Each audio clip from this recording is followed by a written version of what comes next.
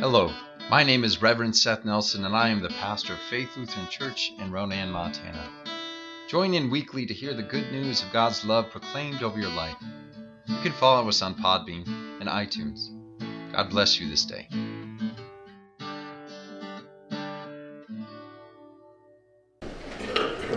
Our gospel lesson for this week comes from John, the 21st chapter. Glory to you, Lord.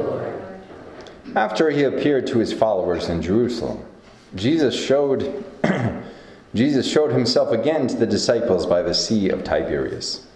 And he showed himself in this way. Gathered there together were Simon Peter, Thomas called the twin, Nathanael of Cana in Galilee, and the sons of Zebedee, and two others of his disciples. Simon Peter said to them, "I am going fishing." They said to him, "We will go with you." They went out and got into the boat, but that night they caught nothing. Just after daybreak, Jesus stood on the beach, but the disciples did not know that it was Jesus. Jesus said to them, "Children, you have no fish, have you?" They answered him, "No." He said to them, "Cast the net to the right side of the boat, and you will find some." So they cast it, and now they were not able to haul it in because there were so many fish.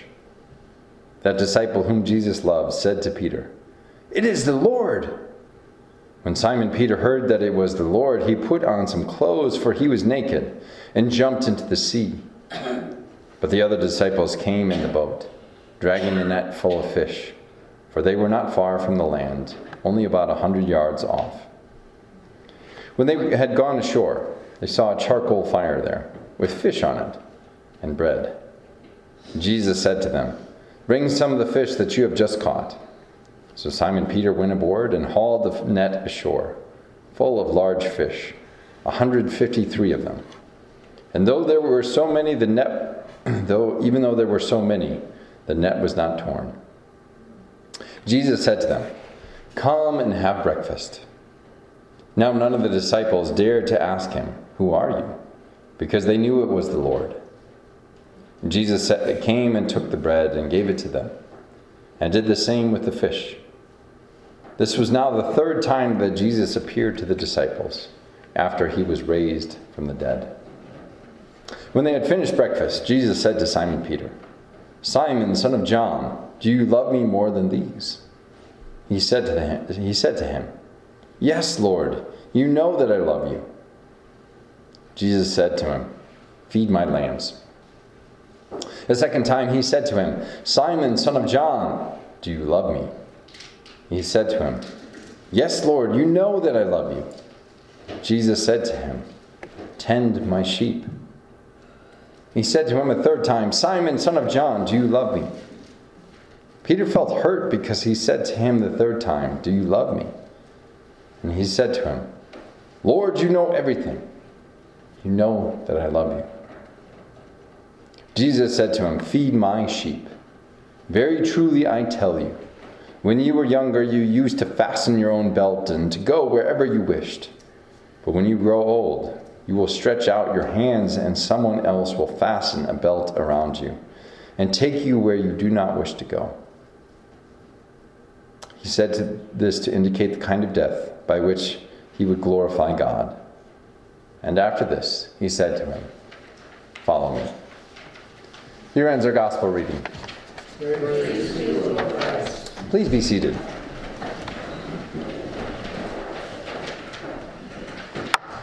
Well, grace and peace to you from God our Father and our Lord and Savior Jesus Christ. It's kind of a tough question for anyone to hear when you think about it. Whether it be from a friend, significant other, or a spouse, and especially from a family member. It is difficult to hear it when it is put into words. The question that I'm referring to, of course, is the one that Jesus asked Peter 3 times. "Simon, son of John, do you love me?" Do you love me? Seen in a certain light, this question is fairly straightforward and should be easy enough to take on, right? I mean, if you love somebody, you will presumably care about their well-being, defend them in front of others, and show them loyalty. More than that, though, it simply should not be a hard question to answer. If you really care about somebody, you should probably know that you love them. I mean, with some relationships, it can be kind of up in the air or an open question for a while as to how you feel about that person. But when it comes to those that we are sincerely and obviously close to, like Jesus was with his disciples, it should be obvious as to how we feel about the relationship.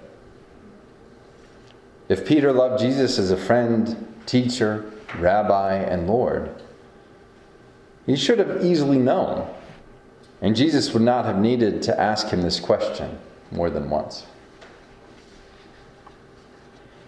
Of course, we encounter this story in the Gospel of John after Jesus' trial, crucifixion, death, and resurrection.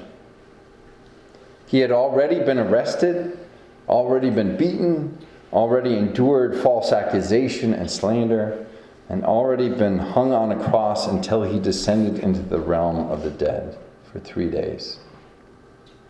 And then, miraculously, he had already risen from that same death. This also means that Peter had recently, in the hours of our Lord's suffering and imprisonment, very infamously denied any connection to his teacher and friend. On 3 occasions, this one who had followed Christ and his ministry for years had very publicly and resolutely denied that he even knew the man being led to the cross. He had been disloyal, failing to defend his friend in front of others, and putting his own well-being in front of that of his Lord. Peter's denials were driven by fear, not love. So it makes a lot of sense that the resurrected Christ would press the issue to ascertain whether Peter still desired to follow him after everything that had just gone down. The question, "Do you love me?" seems quite a bit more sincere, and its answer not so obvious when we realize that Peter had recently proclaimed several times that he did not even know who Jesus of Nazareth was in the first place. The question that Jesus put forth to his disciple was Peter's chance for redemption in the eyes of the other disciples and in front of us, who still read this scriptural account long after everything transpired. Jesus asked the question that is not so obvious in Peter's case 3 times. He asks it 3 times. And Peter is given the opportunity to state 3 times, stating it resolutely, I might add. "Yes, Lord, you know that I love you." This forms a sort of 180-degree turn from what he said merely a few days prior in Jerusalem, responding to similar questions by saying that he did not even know the man on trial, let alone having a loving friendship with him. Here, Peter can say confidently once again that he not only knows Jesus, but is willing to lay down his life for his friend, just like his friend laid down his life for them. It really is a significant about-face for the disciple who would turn out to be basically the first pastor of the first church in Jerusalem and beyond. In my preparation for preaching on this passage this week, I looked at the original Greek version of the text and noticed some interesting differences in the word used for love between Jesus and Peter. The first 2 times that Jesus asked Peter if he loved him, the verb used for love in English is the Greek verb agapao, or commonly we hear it as agape. Agape love is a Greek word that is used uniquely and also quite pervasively throughout the New Testament to describe a sort of love that is unconditional, self-sacrificing, and perhaps even universal in nature. It is a kind of love that goes beyond just love between friends and family, and definitely beyond the sort of love that exists between romantic partners. Agape is the word that Jesus used when he said, "No one has greater love than this, to lay down one's life for one's friends." It is used throughout the Gospels to describe the love that God showed the world, and the love that God calls us to show others, even our enemies. In a way, it was as though Jesus was asking Peter if he would now die for him, instead of denying him, as he had just done a short while before. Interestingly, though, when Peter responds saying, "Yes, Lord, you know I love you," the Greek verb he used for love is the verb philao, or we commonly hear it as philos. Philos love is used to describe close, personal relationships, like those shared between friends or family.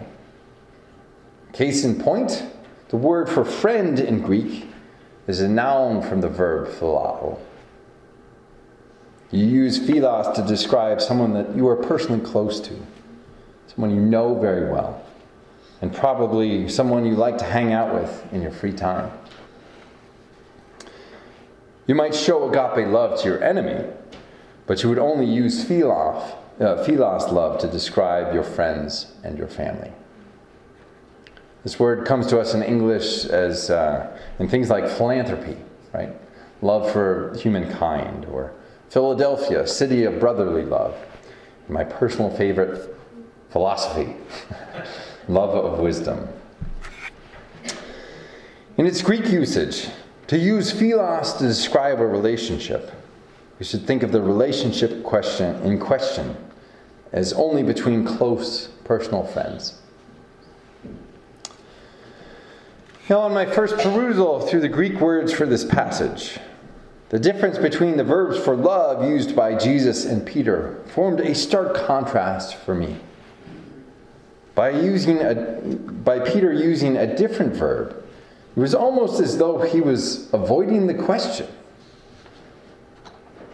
It is as if he was saying, "I love you like a brother, but I won't die for you."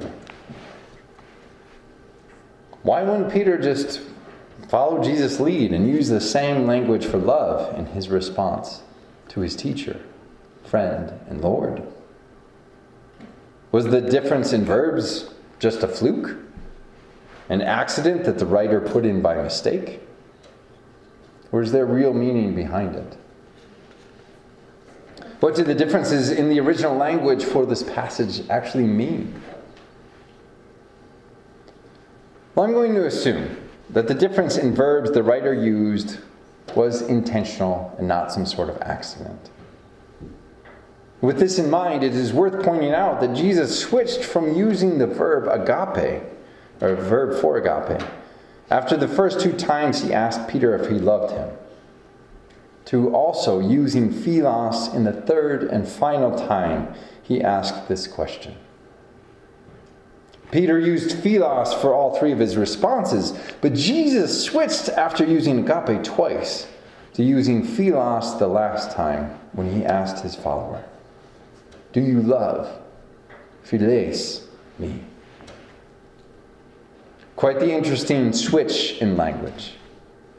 It is almost as though Jesus himself was getting closer and closer to the disciple who had denied him point blank. Sure, the three times he asked the question serve as a counterpoint to the three times that Peter denied him while he was on trial. Yet, the way that Jesus changed his verbiage in the Gospel of John makes it seem as though he is drawing closer to his disciple, and almost reconfirming that he could truly trust Peter once again. The first two times he asked the question, it was as though Jesus was saying, "Would you die for me?"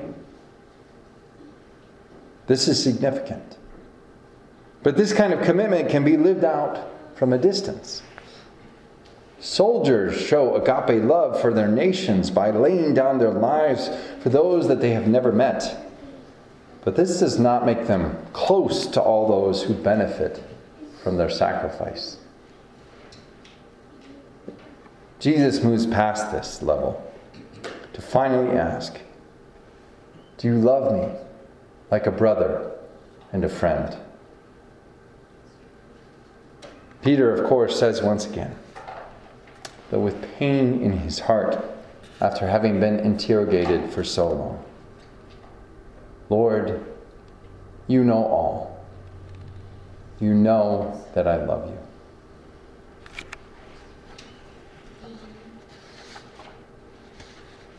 What does this mean for us? As disciples of Jesus, I believe that Christ desires for us to be as family and friends with him. It was wrong for Peter to deny him, but Jesus wanted more than for him to simply right that wrong and recommit to following his teacher. Christ desired for Peter to be his beloved friend once again. And I believe that Christ desires this kind of relationship with us too. God knows us from the inside out, but wants more than just to observe us from afar. God in Jesus Christ desires for us to willingly share our deepest selves with him in prayer and faith, in worship and devotion, in our waking and in our sleeping, so that he might freely and genuinely call us beloved too. May we entrust our lives to our Savior in ways that are deep and personal this week and beyond. And may the peace of God, which passes all understanding, keep your hearts and your minds in Christ Jesus our Lord. Amen. I hope that you have enjoyed this week's sermon podcast. If you would like to hear more, read my blog, or get a copy of my book called The Church Unknown, go to www.revsethnelson.com. If you feel called to support our ministry, I invite you to go to our church's website at flcronan.org and click on the Offerings tab. May the Lord bless you and keep you. May the Lord's face shine on you and be gracious unto you. May the Lord look upon you with favor and give you peace.